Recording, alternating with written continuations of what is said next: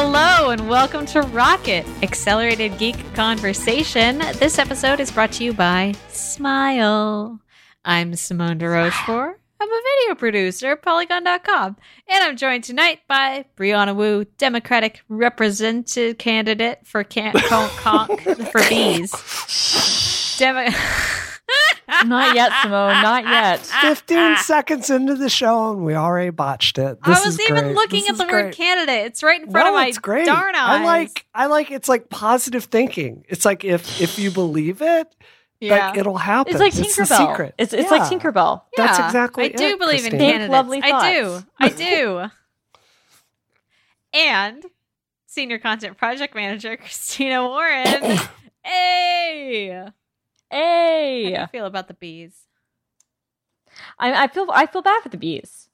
I don't know. I had somebody a couple of weeks ago. This was weird, unrelated to the bees. Who I commented that I was very excited that McDonald's in Seattle has honey packets for my dipping sauce for my nugs, right? Whoa. And we could, for a while they kind of disappeared from McDonald's. You know, you could get the classic honey like always, and then they got harder and harder to get, like when everyone wanted, you know, stuff like ranch or honey mustard or barbecue or whatever the sauces were, or Szechuan, if we're going to go back to 1998.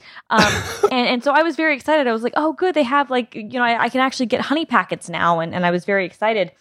And somebody on Twitter was like, do you feel good, you know, like stealing from bees or whatever? And I was like, okay, look, I'm not going to claim that the method in which McDonald's collects their honey is like the most ideal, because I'm sure that it's not, right? But like, it doesn't hurt bees. And frankly, it might not even be real honey, in which case the bees... No, it is. It's 100% pure honey. Oh, it is pure honey. Oh, it is pure honey. For real, right? But it is pure honey. But I'm like, look, I'm sure that they don't collect it in the most, like, you know, humane way because it's McDonald's. But the mere act of collecting honey from bees, I looked into this after this person tried to shame me on Twitter. I was like, I didn't get into a back and forth with him because it just wasn't worth it. But I looked into it. I was like, actually, it does not harm them, like, to naturally collect things from their combs. Like, that's fine. It's fine to harvest their honey. That is not a problem. Mm-hmm. Like, the larva and some of the other things are more problematic. But like honey, but even then, it really depends. Like, that's fine. I think it's good for them to have their honey harvested. I think it is.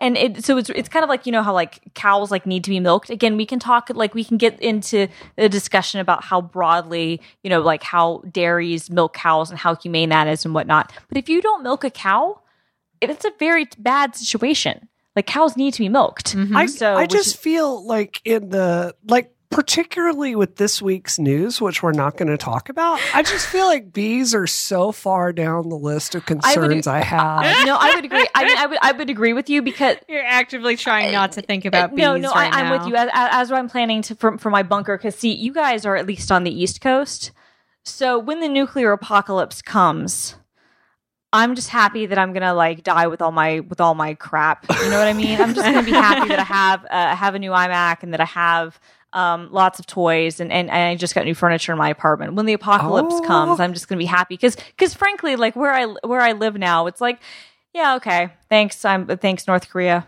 bye. I mean, if anything, the big earthquake will get you first. We have to get into the show before I fall into a Google rabbit hole of trying to find out who supplies McDonald's honey, which is definitely something that I think we should do a special topic about that sometime. That would be great. Yeah. By the end of the show, I'll have done enough research and we can do a full topic on McDonald's honey. We should do some FU on that. We should. So before we get into our first topic, I want to tell you guys about a little adventure that Frank and I had this week that was completely awesome. So, you know, we bought an Audi TT a few earlier this year. I think it was like March or something. It's great. I love that car. But we are actually looking into buying a Lotus Elise. So, like, I showed you guys the pictures of this. It's like a small, tiny, gorgeous, sexy, it's beautiful. Oh my god, beautiful car, smooth. Very small. So the thing is, you don't appreciate how small it is until you see it in person. It is like a go-kart. It's so tiny. So, like, my Audi TT weighs almost 4,000 pounds. This car weighs less than 2,000 pounds. Wow. It doesn't even have power steering in it because it's so light you don't need it.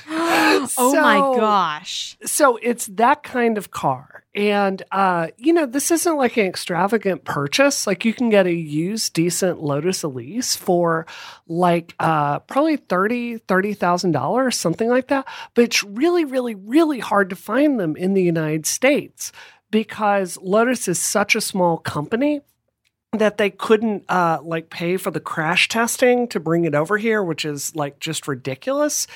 And so they got around it by like throwing a Toyota engine in it and like getting around crash records and things because of that. But like it's really hard because even in a very good year, Lotus only sold 2,000 of them over here a year. And ever since Congress mandated like smart airbags, now Lotus can't put them in at all because it's just not built for the car. So we found this awesome shop in Jackson right here in Boston. And it's got, I showed pictures of this on Twitter, but it's like this amazing, like 3-story Willy Wonka, like factory of all the greatest like Lotus and Porsches and like Ferraris. And like, they had like this car from the 60s Bill Cosby bought his wife that's like $1 million. We're getting like the private tour of it. It was completely awesome here in Boston. Wait, I need to know like how many cars you have now because it seems like every time although I guess you did lose at least a couple. We did. Or maybe one this last year. My Accord was totaled, right? Yeah, your Accord was totaled. Right, my Accord was totaled, so I have the TT now. And then my husband got rid of his Camry to get his Dodge Challenger, which has been a hard week for Dodge Challenger owners, I think. Yes. And now we're going to buy a Lotus because, there it is. Because you can.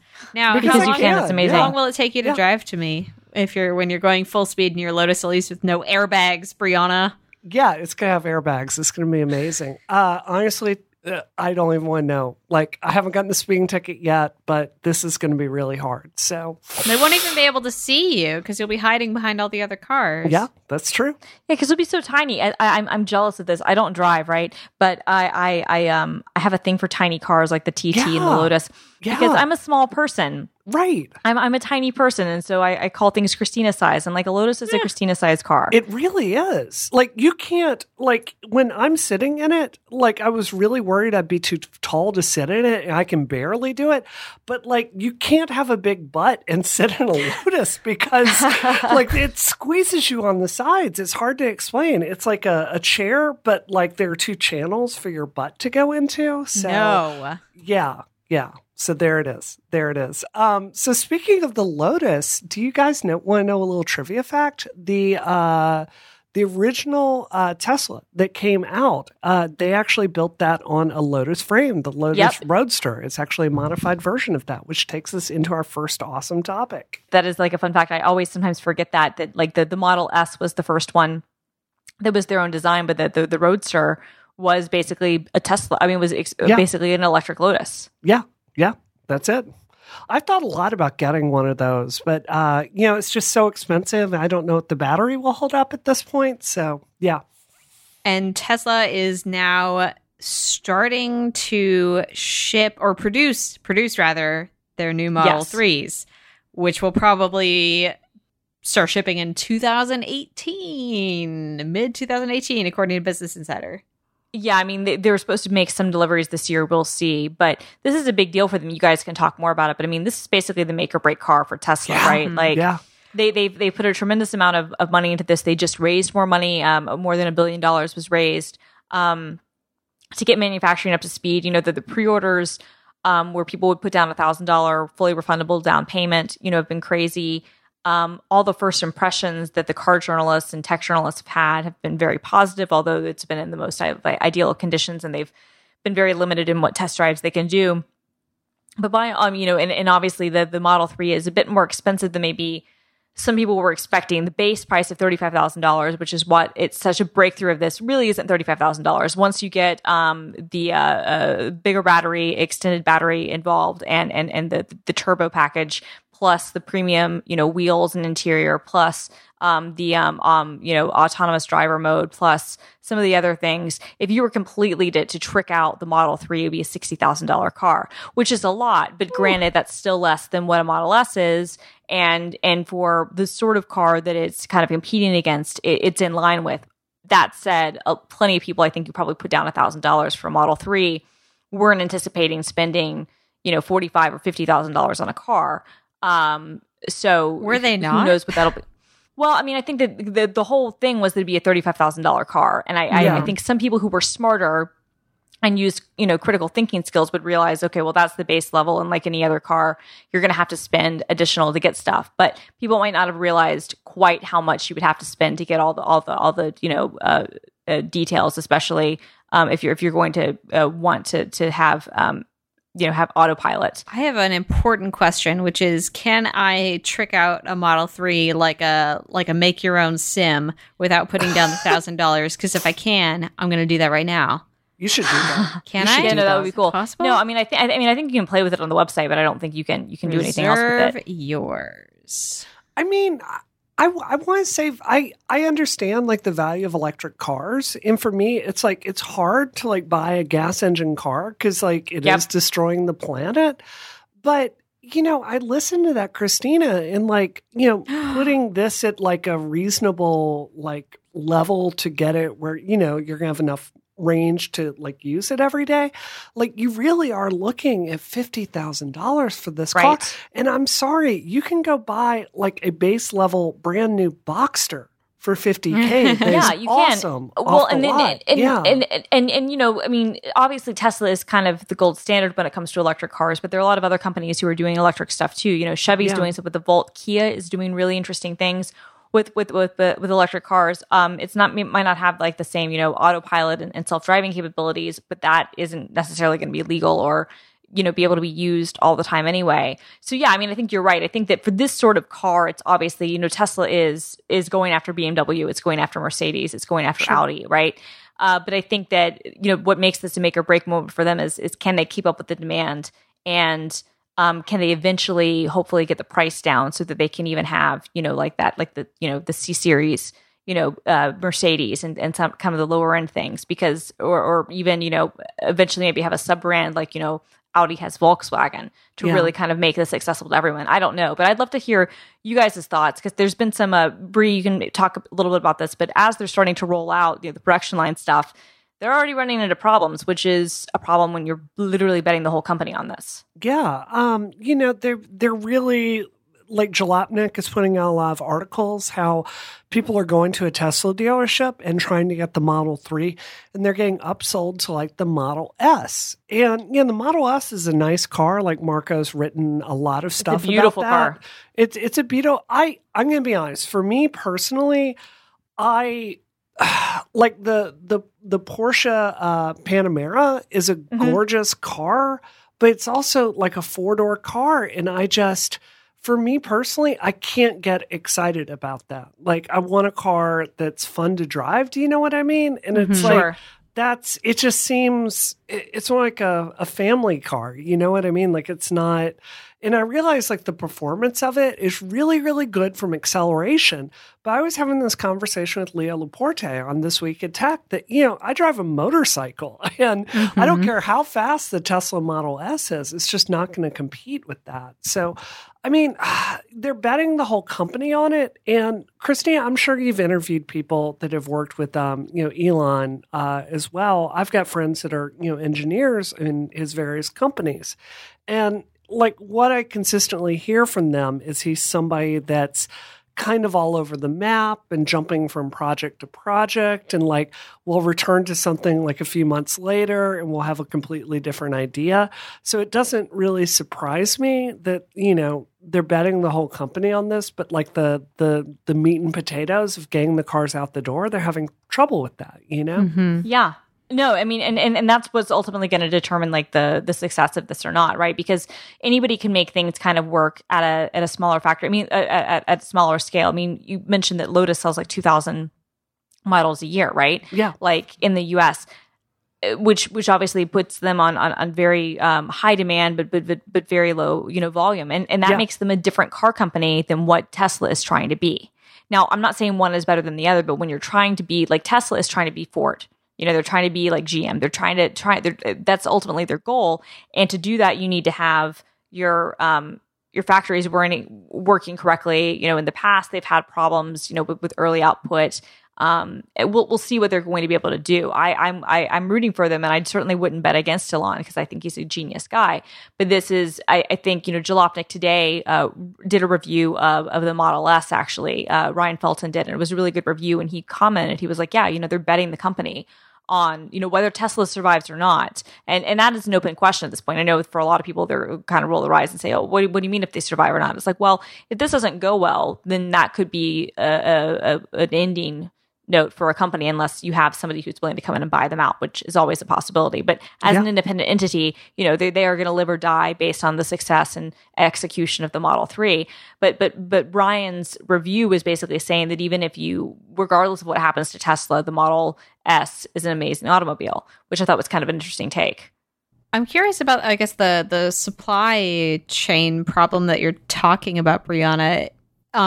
Is it normal for a car company, I guess, to have so many customizations or have so many customization options? And is that tied to the production problems that they're having? No, that's such an insightful question, Simone. I mean, if you I've pretty much taken my entire Audi TT apart at this point, and every single model year that had a small change is like a whole new chapter in the book, right? Because there's new parts and new assembly procedures. So there's a huge cost associated with every one of those options, from maintenance and putting it all together. And I think you're dead on with that. When it's the Model S and it's a lower output, they're going to be closer to, Aston Martin, where, if you sit in an Aston Martin, every single stitch in that leather was done by hand. It wasn't done by a machine. Every one of those is hand built. That's kind of closer to where Tesla was versus this, where it's really, they're trying to be more like an Accord. And, I can't help but think about the history of the DeLorean, which I think has a lot of parallels here. DeLorean came back and he tried to start his own car company. And, this is the Back to the Future car. And they announced it and tried to get it out. And the price ended up being much, much, much, much higher than it was expected. And then they brought it to the forefront and have manufacturing problems. And you're talking about betting the company, Christina? They lost, right? Because of these same kinds of issues and more. But, I think it's worth thinking about, right? Yeah, I agree. I would say the one difference that you have between a company like DeLorean and a company like Tesla is that Tesla is already public, and and that's a huge hurdle, right? I would also say that for better or worse, the cult around Elon Musk is far greater than it was around the DeLorean guy. And sometimes when you have that cult of personality and you have that kind of figurehead thing, you can get away with things longer. That said, if they run out of money, if they can't make this work, then it doesn't work. They're ultimately doing things. But I do think that that's a great analogy, but I think that there are certain market differences in what Tesla has managed to do, the amount of capital they've raised, and simply Elon's profile that puts him in a slightly better position. But you're dead on in that. But you're dead on at the greater point, which is we've seen this happen before, where cars of the future, things that were supposed to be this was going to be the genre defining, hasn't worked out because cars are difficult. I mean, this is why originally when Elon was doing Tesla, people kind of scoffed at it and were really hesitant, and he almost went bankrupt. He almost sold out a couple of times. It almost didn't work even with the Roadster because the amount of things that have to go right for it to be successful are so great, and the amount of things that have to go wrong are so small that if it's not handled, if the execution isn't pitch perfect, the amount of money that this requires could bankrupt even a high profile company. Think, and I know we've got to move on, but think about it like this, because I've looked a lot at getting the original Tesla Roadster, and the batteries are known to have issues. As far as compatibility with different charging stations, like it's somewhat of a crapshoot at times. Maintenance on it, like getting someone to fix it and repair it, is exceedingly difficult.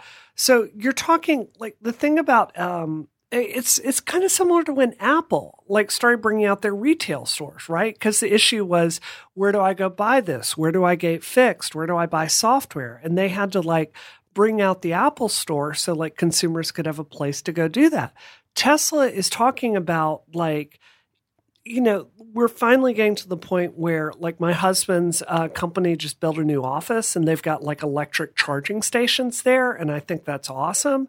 But, you know, at the same time, you've got to build mechanics. You've got to build like, you know, notifications, like alerts. Like there's a whole amount of infrastructure. How about parts? You know, like parts have to go to a warehouse. You've got to get those shipped to like dealerships to fix it on like a per day basis. This is a whole supply chain problem. And I think if you look at, you know, Tesla kind of going from more of a niche car company to this much bigger idea here, I think it's utterly reasonable to say, given their track record, I expect that to be a very bumpy scale. I'm so interested in this, the inclusion or the option to purchase enhanced autopilot, considering that it is not, it may never be rolled out. That is such a huge bet to place in terms of them putting this car out as a potentially a more accessible vehicle than the Tesla Model S. But putting this option in that will probably complicate the supply chain and may never come to fruition. Well, I mean, but I think I think you're dead on, and I think that your perspective, Simone, is exactly what Ford or GM would keep in mind. I think though that autopilot has become so synonymous with Tesla at this point that for them not to offer it as an option would negate a huge attraction from a huge number of people. If that makes any sense. That's true. It's an interesting catch-22, I think. Yeah, I agree. In terms of making an easily producible, accessible car. I don't know. I'm interested. So neither of you, Brie, you're getting a Lotus, so you didn't pre-order the Model 3? No. I'm not. It's a sedan. I'm not interested in it. No. So you're not about that life. I'm not. I want, you know, my husband and I, we don't have children, and we love to get in the car and just zoom around corners and go out to the track. Like, that's what I love to do. Yeah. So, yep. All right. This episode of Rocket is brought to you by Smile, Text Expander, and our friends at Smile. You can communicate smarter with Text Expander. Step 1, don't use that voice that I just used. Use Text Expander instead to power through repetitive communication by standardizing and improving the written replies that you send every day. With Text Expander, you can recall your best and most frequently used words by creating a keyboard shortcut and letting Text Expander pull in the phrase you need. I bet you could even make a keyboard shortcut that would then insert the word or the phrase rather, egg voice, to indicate that you're speaking in your egg voice, and then that way you can communicate in this bad way without confusing people. For example, oh my God, Simone. For more examples, better examples, even the ones that Smile and Text Expander prefer instead of the egg voice one would be an email sign off. You can make that super easy. An introductory greeting that you use when you speak to somebody new. Oh my God, reaching out to people through email. Like having because I always forget, like, what's my boilerplate introduction? There's got to be like, I'm sure I've come up with a non-awkward way of introducing myself one time in my life, and then it immediately goes out of my. Okay, you're right. I've never non-awkwardly introduced myself in my life, but the day that I do, I can make it a snippet in Text Expander. Or maybe you've created a fillable template to take notes in a meeting.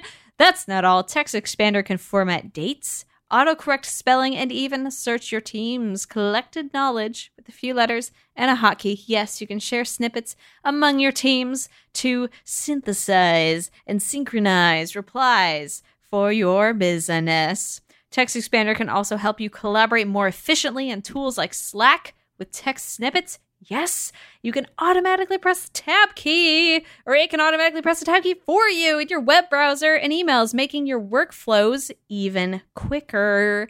And it can make it really easy for you to create text snippets from within your browser. So you can do it anywhere, any day, on Mac, iPad, iPhone, or Windows.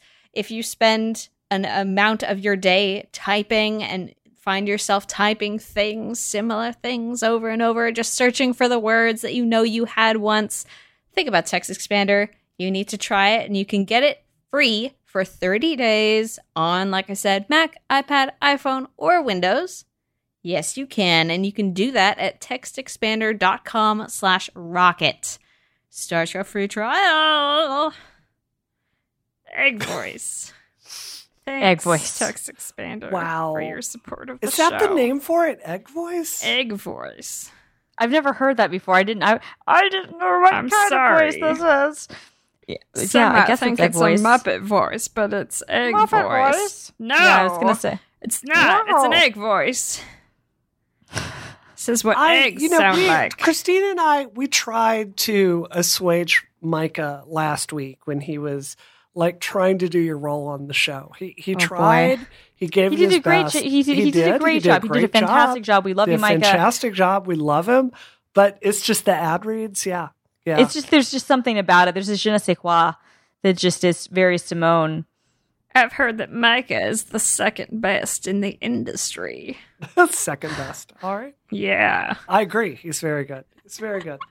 I'll tell him so. I'll tell him I've heard you're the second best in the industry. So Wall Street Journal reports that Apple has $1 billion ready to lay down on some original television content programming over the next year. And they've hired former Sony people to acquire television for them. But Christina, you've observed that Apple doesn't have a budget nearly as big as Netflix or Hulu or Amazon. Or HBO. Or HBO, which spends $10 million freaking dollars an episode on Game of Thrones.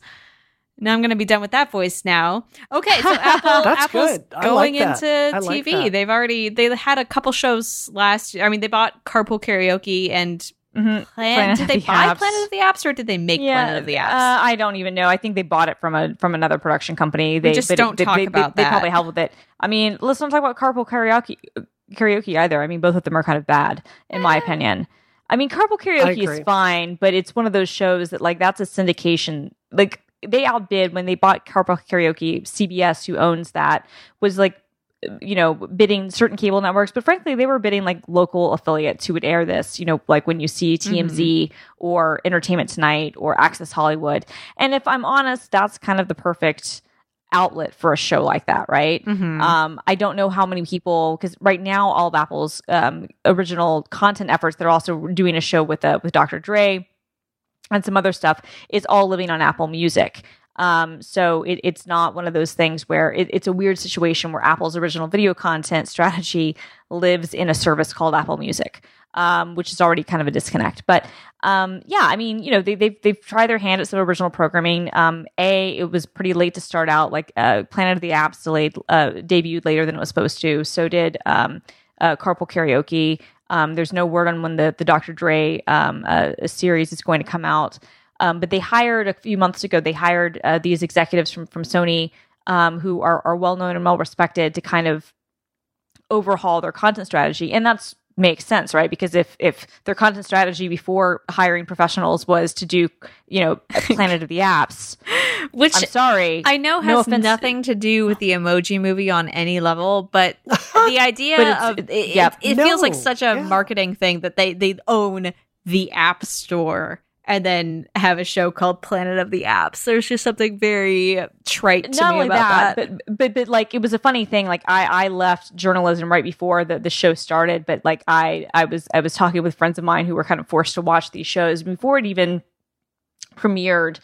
I was sighing and rolling my eyes to myself because I knew exactly what sort of show it would be. We've seen a number of attempts at creating reality programming around technology, and each instance has failed. There was a show called something like something Silicon Valley on Bravo a number of years ago that Randy Zuckerberg produced. It was kind of like a Real Housewives Silicon Valley, but it was with tech bros. Oh no! And it was really terrible. It was so bad, in fact, that Bravo burned off the last couple of episodes at like 1 o'clock in the morning because the ratings were so terrible. They also had a show with Ben Huh from I Can Has Cheeseburger about like his office, and the timing of that couldn't have been worse because I think right after the show aired, like he laid off half his company, but also no one watched it. There was a show on ABC Family that I was the only person who watched, and I hate watched it, that called Startup U, featuring Theranos investor and all around, in my opinion, charlatan Tim Draper, where people would pay tens of thousands of dollars to attend a startup boot camp sort of thing, to be in a poor man's Y Combinator. Again, it was a really terrible show. I think I was the only one who watched it, and I watched every week, and it was just abysmal. So there have been a number of Jason Calacanis, I know, is working on a show with the Weinstein Company, which is kind of his version of Shark Tank, which obviously has been very successful. But anyway, needless to say, there's been this strategy for years of trying to do content around tech and startups. It's almost, Shark Tank being the exception, failed. But that's neither here nor there. I mean, I think that's proof that the lack of success, both critical and hopefully they've learned their lesson from what has happened before. And they have people from Sony and from WGN America working for them now, who presumably will not be pursuing this. Let's talk about Silicon Valley genre of television. It's hard to not be thinking about the story of the PlayStation 1 coming out, where Sony was entering a really crowded market, and they went out and they got the right people to come in and really succeeded in knocking Sega off the top of the heap and getting rid of Nintendo to a certain extent and really establishing their own space. But I mean, this is what I've thought about this story so much today, Christina, and this is why I think I'm having trouble wrapping my head around that. If Apple Music came out because iTunes sales are down and they need a product because a subscription service makes a lot of sense. I get that. Spotify is a thing. I understand that. Make that a subscription.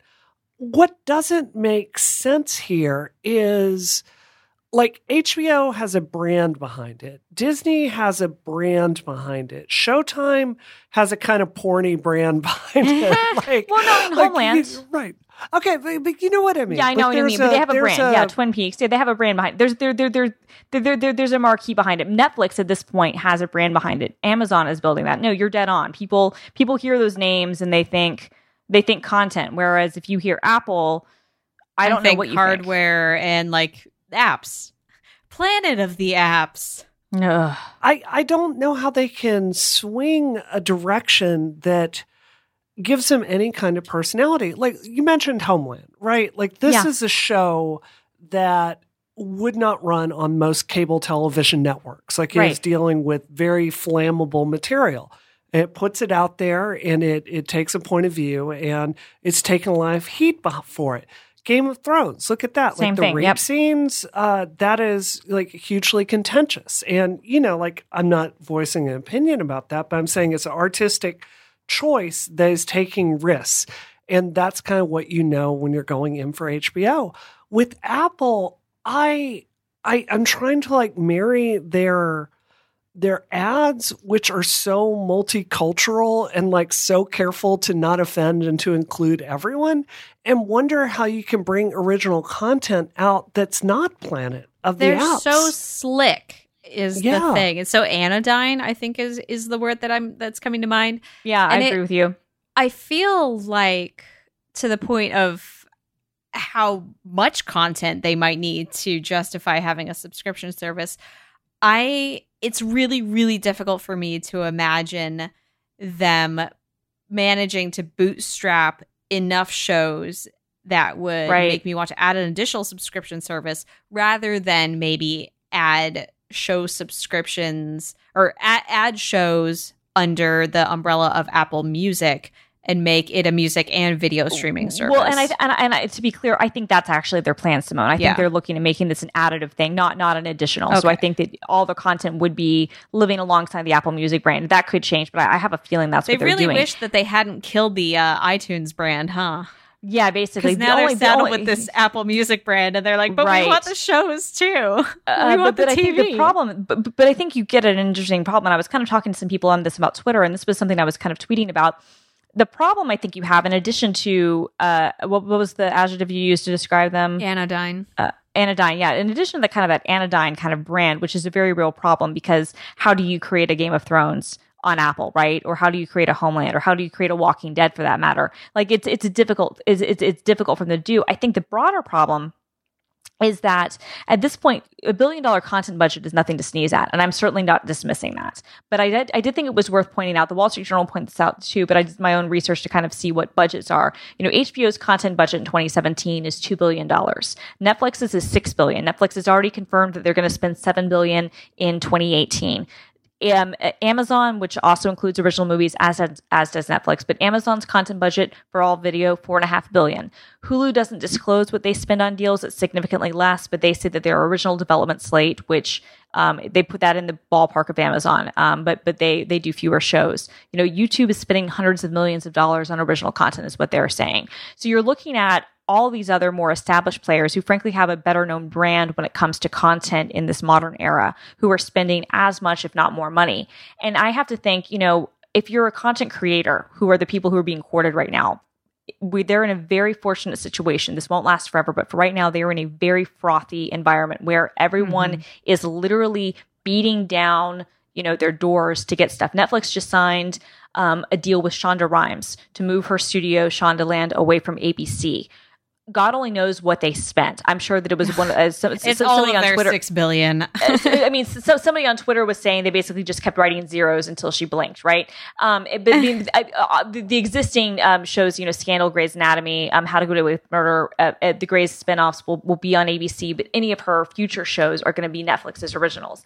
But to have the sort of money to court someone like Shonda Rhimes, you need to have more than $1 billion content budget. And beyond that, if I'm Shonda Rhimes, the reason I would be willing to leave broadcast network television would be because Netflix has convinced me that they have a big enough audience that my shows will still be seen. Does that mean Shonda has seen the numbers? I mean, she'll have to have. They put her in a room with the Netflix execs, and no windows and no phones, no internet allowed, and they showed her the Netflix numbers. I have to assume that, but if you look, Netflix has more than 100 million subscribers, right? They have real figures. HBO has a ridiculous number of subscribers. Apple Music, I think, has 30 million subscribers, which is good, but how many of them are watching video, we don't know, because it's primarily an audio service. So and then when you look at the number of devices right now that Apple Music is on, it's cross-platform on mobile, so it'll run on Android, it'll run on Windows, it'll run on iPhone, it'll run on Mac, but it doesn't run on anything but Apple TV, right? Whereas HBO, Showtime, Hulu, Amazon, all of those run on multiple services. So my big concern, and I guess the reason I'm a little bit hesitant, both from a content strategy standpoint, but even more fundamentally, how do you convince, at this point, the content creators are king. How do you convince they're going to be bidding? Being Apple isn't going to matter here. You know what I mean? If they're going to go to a bidding war with a content creator, if they're going to go to the showrunners behind Game of Thrones, or people behind The Walking Dead, or Shonda Rhimes, and they're going to get in a room, being Apple isn't going to carry any sway the same way it would if they were talking about another avenue of their business. Because Netflix and Amazon and some of the others are coming in and they're saying, well, look, we have this huge reach and we are all on all these devices and we have this international story. So Apple has to answer to those questions. Now, I think they can, but I don't know how long it takes them to build that up, if that makes any sense. What I'm wondering also is the Wall Street Journal article reported that Apple wants to double their revenue. And I'm wondering if that is possible just through bringing in presumably more subscribers to Apple Music for watching videos, or if that also includes raising prices on Apple Music. Like, it could do that. And I mean, I think that it's also going after more international markets in a more aggressive way. Apple has been really smart with Apple Music pricing, in that it's priced differently depending on what market you're in. So it's a lot cheaper in India, for instance, and in parts of Europe. But yeah, I mean, I think that would be kind of their value prop, right? Is that they're competing primarily against Spotify, and Spotify has a lot more paying users. But they're, basically Spotify is a known entity. It's been around longer, arguably in some genres has a better catalog. But what Apple is able to kind of say is, okay, instead of spending your $10 a month with Spotify, if you spend $10 a month with us, you're also going to get content. At that point, though, they're also going to be competing not just with Spotify, but with Amazon, with Prime. With their own iTunes rentals. Well, yes. That said, I think that at this point, Apple, I think, is making the same decision that Disney made when Disney decided to offer free digital copies when people bought DVDs, and allow them to access them on any platform. Where if you register a code, Disney Movies Anywhere will work on iTunes and Amazon and Google. I think that what that is doing is the age-old thing where they're saying, we understand that this existing revenue stream, in this case rentals, is dying. There was a report that iTunes used to have more than 50% of the rental market. Now they have like 35%. So it's dwindling all the time. And they're basically saying, we understand that this is a dying revenue stream, and it's more important that we get ahead of the next curve, which in this case would be streaming, and get recurring subscribers, than it would be for us to, it's worth giving up whatever we make on one-off a la carte rentals if we can instead capture people who are willing to spend $10 a month. I get it, but I just, I almost can't help but think this is like tied to the failure of like the App Store on Apple TV, where I don't know about you guys, I don't ever buy anything from there if it's not like, a subscription service. So right, same. I can't imagine this being successful at all. I don't see any. I can see it where it's like some value added thing where like you turn on Apple TV, it's like, like Plan of the Apps is there. And it's like encouraging you to watch that, but they're not going to sell Apple TVs based on that. Yeah. Like, if anything, they need to be going a direction of like working out, like content deals with like CBS, like they're talking about their streaming only service, like work to bring that on Apple TV, work to like acquire HBO. But, like, yeah, no, and well, I tend to agree. I mean, look, a lot of people have said for a long time they should buy Netflix. And as I've long argued, Netflix is not for sale, fundamentally. But Hulu could be, right? Crackle, which was a Sony entity, could be. There are smaller content companies you could buy. HBO is one of the main reasons that AT&T wants Time Warner, because it is responsible for a tremendous amount of Time Warner's revenue and profits, even more importantly. But yeah, I mean, if you want to get into content, I think there are easier ways to do it. I would say, though, the one reason I'm not completely bearish on this is that we have seen in the past, and even the very recent past, where one good content deal can get you into the game. I'll give 3 examples. The first is obviously going to be Netflix. So Netflix made a big bet in 2012 where they said, we need to become HBO faster than HBO becomes us. And they outbid HBO for a show called House of Cards, and they did a joint venture with Lionsgate and some other studios, and Kevin Spacey and Dana, I can't think of his last name's production company, to get House of Cards. They outbid HBO by a significant amount, and HBO said, we know this is a hit, but we don't have the budget and we don't have the ability to pay more than this. So Netflix got it, and it was a huge critical and commercial success. Netflix doesn't reveal their viewer numbers, but by all accounts, it's been very successful for them. It's won them Emmys, and it got them into the prestige game. Before that, all of their original series they'd acquired were not that great. So from there, you have this breakout hit, one of the best dramas on TV that year. That opens the door for Orange is the New Black, which opens the door for the Marvel stuff, which opens the door for a million other things for Glow and a lot of other series. Amazon was fairly slow to original programming. And again, it took a prestige thing with Transparent, which was an acquisition they made where it's a show that was nominated for and won Emmys, and Mozart in the Jungle, which won Golden Globes and was also nominated for Emmys. So Amazon Studios goes from a couple of years of being kind of an also-ran of no one paying attention to them to very quickly becoming a player. And then most recently, I would say Hulu, who historically, because of the ownership structure, which includes most of the major broadcast networks, as well as a significant stake from Comcast / NBC Universal, has they've had good original content. Like they bought the Mindy show, the Mindy Project. They got the final season, or not final season. That was Yahoo who got Community, but they got the Mindy Project. They got some other things to kind of bring over. But it wasn't until this year with The Handmaid's Tale, which was a big success for them both critically and from what they've said from a viewer number, where finally people are starting to kind of consider them. And I was at Hulu's upfronts this year, and I've been at their upfronts every year since they've started doing them. And it was the best slate and most professional slate yet. J.J. Abrams, Stephen King. There were a lot of really big names that Hulu was working with. So the one thing I will say is I agree with everything you're saying, Brie, and that I don't know what kind of story they can tell or how this will push hardware items. But if you can make one key content deal and make a must-watch show, but it needs to be prestige. It needs to be one that people like, but it really needs to be, Emmy bait, right?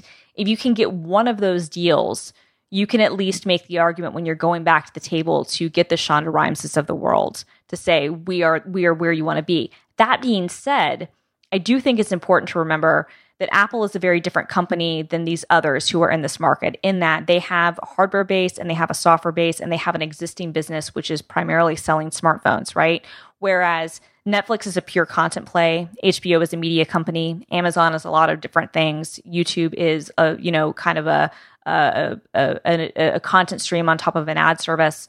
And so that's a good thing for Apple because it means that conceivably they could spend way more and get no return on investment and still make it worth their while. But it's a bad thing because it means that they don't necessarily have to be as focused on the content story. They don't have the same drive, I don't necessarily know, from a financial standpoint, to say we have to acquire the best stuff and we have to make really good programmatic decisions, because even if Apple Music doubles in revenue, doubles in size, it's still going to be a drop in the bucket compared to, many other revenue streams that the company brings in, as opposed to, Netflix is going to spend $7 billion in content in 2018 because that's how it eats the world. That's how it continues to be the juggernaut. It lives and dies based on its content. Whereas Apple Music is not going to live or die based on what video content they have. Apple, because of Apple's middle of the road reputation when it comes to content, their personality, the company personality, basically, I feel like they're not going to have the leeway of, say, a Netflix or a Hulu, a Hulu in putting out mediocre stuff, because people are going to make fun of it if they put out something silly like Planet of the Apps again. Like, there's not a lot of interest, I think, on the ground for something like this. But I definitely do see your point that if they do get a hit, and they could potentially, depending on, the people that are working for them and how much money they put into it. Yeah, and I think you're right that's what it takes. Yeah, and I know we've got to move on, but if I were in charge of this project at Apple, I almost think maybe we're looking at this from the wrong end and assuming it's going to be, fiction-based, entertainment content. The big problem when you buy an Apple TV and you cut the cord is you don't have access to anything live. And, right.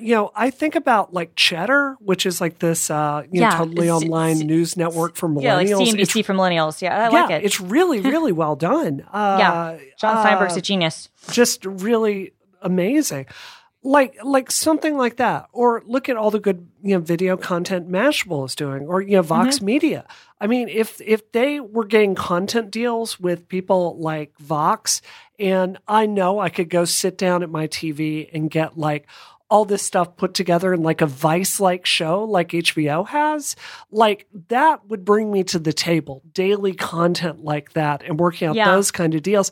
I just don't think, I'd love to be wrong, but I just don't see how Apple outcreates the most creative people in the business. Do you know what I mean? No, I get what you're saying. What about this? We haven't even talked about this at all, and I don't even know if Apple has thought about this, but obviously podcasts. We're doing one right now. Podcasts are the future. I mean, Bill Simmons is in The Ringer. They're building a business basically on the back of their Game of Thrones podcast, for better or worse. And a lot of other people are too. A friend of mine who's does stuff with Slash Film. They do a Game of Thrones podcast that got something like 300,000 downloads on Sunday night. There's serious content around that. Apple is the epicenter for podcasts. I wonder, they have the connections, and to a certain degree, our friends at Relay and others might scoff at this, but I wonder if that would be an opportunity when you talk about creating daily content, doing video podcasts. Doing video podcasts, working with people who are high production value stuff, people who are already doing stuff. I would say, I don't know about Vox, but I know Mashable, and I assume Vox is part of this too, often has deals with companies like Amazon and with Verizon and with other, like distribution places. So actually you can get apps for your Apple TV right now where you can watch that content. The problem is you can't, there's no discoverability. And it's impossible to kind of find. But if Apple could find the content, whether they acquire it or license it, and make it deliverable, I think that's interesting. I also think live is an interesting concept, Brie. One of the things that Netflix does with Chelsea Handler's show is they upload it every night at a certain time. And it's not live per se, but it's close enough. But I think if you took that model and said, every day we're going to have a daily show at this time available for people to watch, the same way they do with Zane Lowe's show and the other Apple Music, the Beats One programming. Have they released numbers on Zane Lowe's show? No. No. And they probably never will. Yeah. But he's still working there. He left a very cushy gig to work there, and presumably because Beats One is free, it has a lot of listeners. But you could almost see if they took that kind of approach to live content, that could at least be a differentiator from what you have with the other services, which, for better or worse, sell on the strength of on demand. That's a really good analogy, Christina, because the way Beats One works is like if I listen to Anna Leno's show, then every one of the songs she plays is available to listen to through Apple Music if I'm subscribed to it. So it's like basically a 2-hour commercial every week for like new dance music. So I think that's like a really interesting, I can see that model working, Speaking of models that may or may not work, how about MoviePass dropping their subscriptions to $10 a month? AMC says that's unstable because it probably is. Yeah. So have you guys ever used? I was going to say, so MoviePass has been around for about 6 years. I remember their first CEO. I think they're now on their third. A guy named Stacy, a smart guy who kind of came up with this idea of you pay X dollars a month, and you can go see any movie you want. Unlimited movies, one movie a day, which on paper anyway sounds great, right? Yeah, yeah. But I've tried it before. I mean, before did this recent price thing. Brie, you've used the service before, right? A lot. It's terrible because if I want to, Frankie and I wanted to go see Annabelle this weekend because we're dumb. We're dumb like that. But so if I were still doing MoviePass, here's the way it would work going to see a movie on opening night. You would be time traveled back to 1990. Back when you wanted to see a movie on opening day, you would have to drive to the movie theater and buy the tickets and then come back because that's the way MoviePass worked because you could not do it through the app. You would have to actually physically go to the location and use this little credit card that they gave you there. And it sucked. It was utterly terrible. Yeah. And the problem is that it's fine if you're in certain cities and it's not a release day movie because you're probably going to be able to get a ticket in the time you want.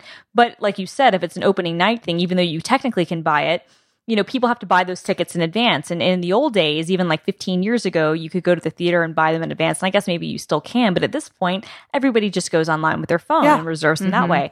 The bigger problem too is I don't know, I noticed this happening more and more in New York, but it's all over the place in Seattle, ironically. Reserve seating is now a thing. So a lot of the theaters, I love it too, but that makes it more problematic if you want to actually buy a ticket like day of show. Yeah. Because I can't be guaranteed that I'm going to be able to get a seat next to my spouse or my friend.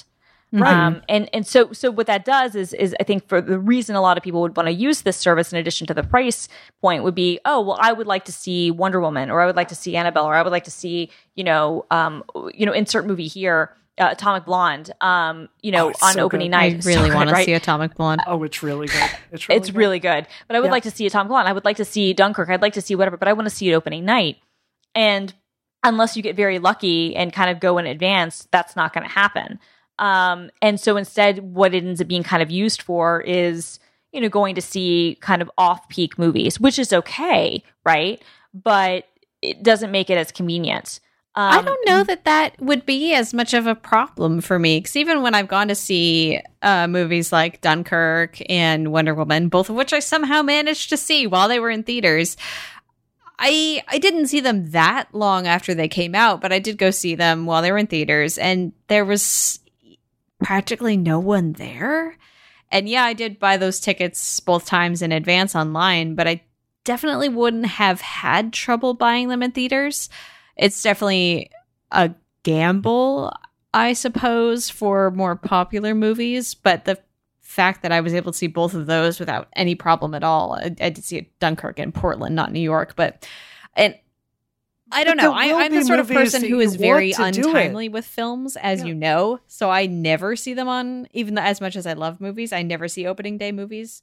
That's just not something that I prioritize. And then and that's fair. I do wonder, though, what the overlap is between someone like you, who's more of a casual, viewer, versus someone like me, who, when I go heavily to the movies, I do like to go opening weekend. Mm-hmm. But I think the broader question that AMC brings up, so in 2014 or 15, maybe it was, AMC actually signed a deal with MoviePass, because when MoviePass first started, it was really, really like they were basically operating outside of the boundaries of the movie theater chains. In fact, the movie theater chains were actively blocking them.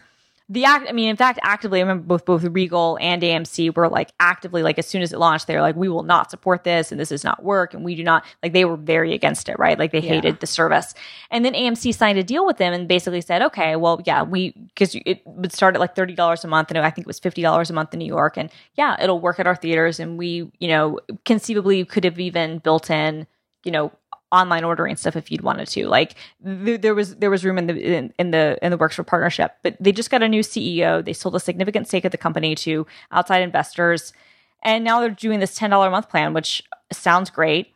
But AMC is like, well, this is violating our contract. We might sue you, and we don't think it's sustainable. I'd love to hear you guys' thoughts, because I actually, as much as I love the idea of $10 a month for unlimited movies, I actually 100% agree that there's no way this business is ever sustainable, ever. I'm confused about how it's sustainable even at $35 a month. I want this. I want this so much. The idea of it is fantastic to me. But I feel like there must be a reason that freaking movie tickets cost $15 now. It's not so that I can pay $10 a month to go see every single movie as much as I want. The thing is, when we had it, we ended up not using it. And then, you're really bitter because you're like, well, I spent $15 times 2 people all month, and we didn't get a chance to go see a movie this week. And then, Simone, you're talking about the edge cases earlier. Well, when that movie does come out opening weekend and you do want to go see it, you're going to be really bitter then when you're paying $20 for a movie ticket on top of that subscription service. And another thing we haven't even talked about here is movie theaters are a lot smaller than they used to be. That's true. AMC has gone through a really big renovation of most of their theaters. Now, when you go to one of their theaters, you get this giant seat, and it reclines back, and it's half the seating capacity. It's great. It's much more comfortable. I enjoy it a lot more, but it really matters where you get to sit, and that problem of assigned seating is going to be that much worse day of. So I completely agree. I think it's it's diminishing the value of going to a movie, and it's not a sustainable model. Christine, you and I met on app.net. Dalton, the guy that made this, very famously worked for Spotify before he founded that company. And he blasted that, that revenue model a million times on there, talking about just how it was not a sustainable way to make music. And that's absolutely come to fruition. So I think it makes a lot of sense for, them to, hold their ground there and say, you know what, this is going to be bad for the movie industry overall. No, I would agree, and I mean, and it's difficult. Like AMC is owned by Wanda, which is a Chinese company, and their stock has just dropped precipitously because summer blockbusters, with the exception of Wonder Woman, the box office, especially kind of globally, hasn't kind of performed the way people were expecting it to. But yeah, as you said, the theaters chains are spending all this money retrofitting theaters to put in these reclining seats, which lowers capacity and forces them to do ticket prices because so many people are waiting. They'll just say, I'll watch it on Netflix. I'll just watch it at home. The experience of watching it at home has become close enough for a lot of people. And for a long time, the movie going experience, like now I really enjoy going to the movies, but for a time, and I'm film girl, I didn't go to the movies that much because the experience wasn't always fantastic. And I was like, if I'm going to spend all this money doing this, it better be worth my while. But yeah, I do kind of wonder, where these lawsuits will go. Because to a certain degree, AMC can say, well, you can't use, Movie Pass here, but it's really just a prepaid Visa card. Yeah. So I don't know how, so at a certain point, like if they want to fight back, it's like, how are you going to stop me from buying my ticket at my at the kiosk and using this credit card? Like, how are you going to stop me from doing that? But I do think the broader point of, I think what they bet on, Brie, is what you were saying, is that you won't use it enough to pay for it. Like you would need to go twice a month for it to be worth your while. And I understand that, but I think that in the markets where they will sell the majority of these passes, the average movie price is more than $10 a month. Yeah. Yeah. And so, and that's the part of the business model that I don't think works. That's why when they were doing the first AMC thing in New York City, it was $50 a month. It started at $35 in certain places. It was $50, I think, if you wanted to do IMAX and 3D. It might have been $35 if you just wanted 2D stuff. And you could do the math on there, and you're like, okay, if I go to the movies, 3 times, it'll pay off, or 4 times it'll pay off. But if I go under that, it won't. And that was ultimately why I decided not to do it, because I was like, okay, well, it's not just me, but there's too much of a risk. Like 4 nights, it doesn't sound like a lot, but it is. Yeah, going to the movies 4 times in a month, like that's every weekend. When I was in high school and college, I did that. But now, like, no, again, because gross. We're adults. Well, not even that. We're living in the golden age of television, right? Oh, that too. Like there's no shortage of content, as we know, because 500 freaking shows are on TV right now. God, shall we wrap it up and talk about Taylor Swift? This is a great. We'll I actually super didn't quickly hear about this until you dropped the link in Facebook Messenger today, and it's not a tech topic, but Taylor Swift, in her symbolic counter suing against the guy who groped her, won her $1, which is really awesome. Yeah, congrats, T Swift. Yeah, no, her anybody who wants to look through and get like the kind of the highlights of the things that she said when she was being cross-examined. She was on fire. I was so proud of her. But I think, this is a case that's been going on for 4 years. That it happened 4 years ago, and then he sued, I think, 2 years ago. And it's, it was a DJ who Swift says now a jury found groped her during a meet and greet. And she brought it to the attention of his employer. He was fired. And then he sued her 2 years later for getting him fired. And she countersued for $1, and she won. And I don't know. I think that they made it very clear during the testimony and whatnot that this was something that she never wanted to be public. It wasn't something that they'd wanted to that's why she didn't bring criminal charges to begin with. Like this was something they'd wanted to keep under wraps, and that by being public, which had to be a difficult thing to go through, but by fighting the good fight, I think this is great. By saying she was able to because of my status, I'm not doing this for the money. I'm doing it so that to make a stand and say this is wrong. Get out. Yeah, it's really great. The zingers in court, like she could have had like Aaron Sorkin writing I'm putting links into the show notes right now so that people can enjoy this victory. And Christina, what are you up to this week?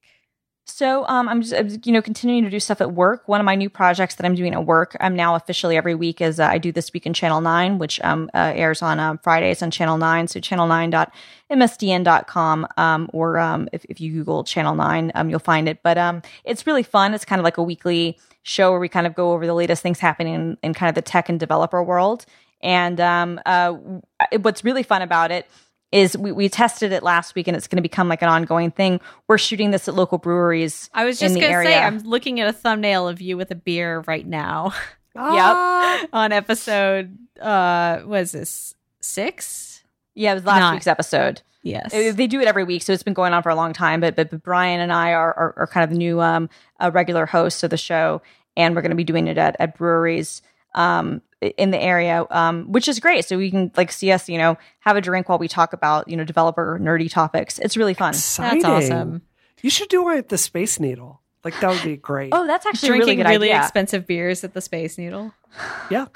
I see that Totally. This is in fact episode 416. And what I did was I saw Channel 9 and then I flipped the 9 upside down and thought, it's episode 6. You fool.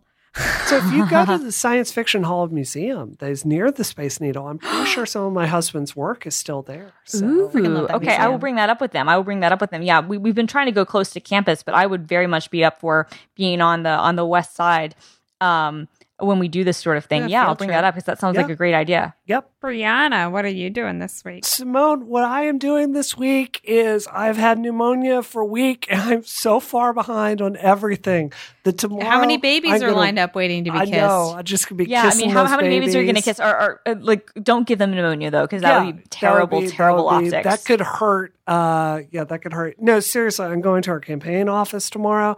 I'm going to shoot coffee in the morning through an IV, and I'm going to pull in some 20-hour days. So it's time to get to work. What am I up to this week? Getting back to work after our trip to Portland last week, which was really great. It's actually probably the best time I've ever had in Portland. I met a lot of really cool people. We had like a Polygon happy hour and we met a bunch of really cool people at a local bar, and it was nice. The only problem was that it was so freaking hot there. And I was like, I left New York to get away from this. I think I talked about this before I left. I complained about it. I did actually manage to somehow forget, because it was super, super hot when it was super, super hot. And then when it was cold, it was typical Pacific Northwest. And despite having lived there for 26 odd years of my life, I forgot that it does that. And I did not pack any warm clothes because I am a fool. I internalized this 100-degree message and I was like, I'm just going to go die there, I guess. And then I did die. I froze to death. But I had a really good time. And I'm so, so happy to be back in New York, just resting in my own home, in my own bed. How quickly you become a New Yorkie. Just how quickly that happened to you. It was only Stockholm a year, syndrome. Simone. It was only a year, Simone. I sleep in this bed every day. I'm quite attached to it. I think you're just like, I'm back in New York. Back in my land Trust where me, I can do laundry. I still miss New York like every day. Like I really like Seattle, but it's not the same. Well, where can we find you online, Christina, since you're still there, even though you're not in New York? I'm not in New York, but I am still on Twitter, Instagram, Snapchat, etc. at film_girl. And Brianna? Yeah, there's an Onion article on Boston where it's like adults in like Boston love pretending they live in a big town. It's got us like walking downtown and like look at I literally Joe. Googled Onion article Boston and this came up. I'm putting it in the show notes. Yeah, oh, that's so good. I'm not endorsing that article. I'm just saying it exists. There's There's an Onion article about New Yorkers fleeing the city to live in a better place. There's probably one about Seattleites like being impressed with themselves, even though like it's actually very small. So I don't honestly, you can see me on the Twitter machine, but this week's news is so terrible. Like, don't go on there. Don't go on Twitter. I don't blame stay you. off Twitter. You'll be save yourself. It's too late for me. Save yourself. I want you to be okay. I deleted it off my phone and I'm feeling great. But you can still find me on Twitter at DoomQuasar and, of course, at youtube.com/Polygon. And those are the places where I live. You could also live in Apple Podcast reviews where you review our podcast. And even if you say you've already reviewed our podcast, say you feel you've done enough, you haven't. Tell your friends about our podcast. Air your dirty secrets and be like, hey, friendo, have you heard this hot old show, Rocket, that's been around for 135 episodes? You should listen to it, friendo. And they'll thank you for that, for calling them friendo, because that's something they probably have never heard before, and they'll think it's super great. But tell them about the show. Thanks for listening to this episode of Rocket. It is now terminated. Terminated. Terminated.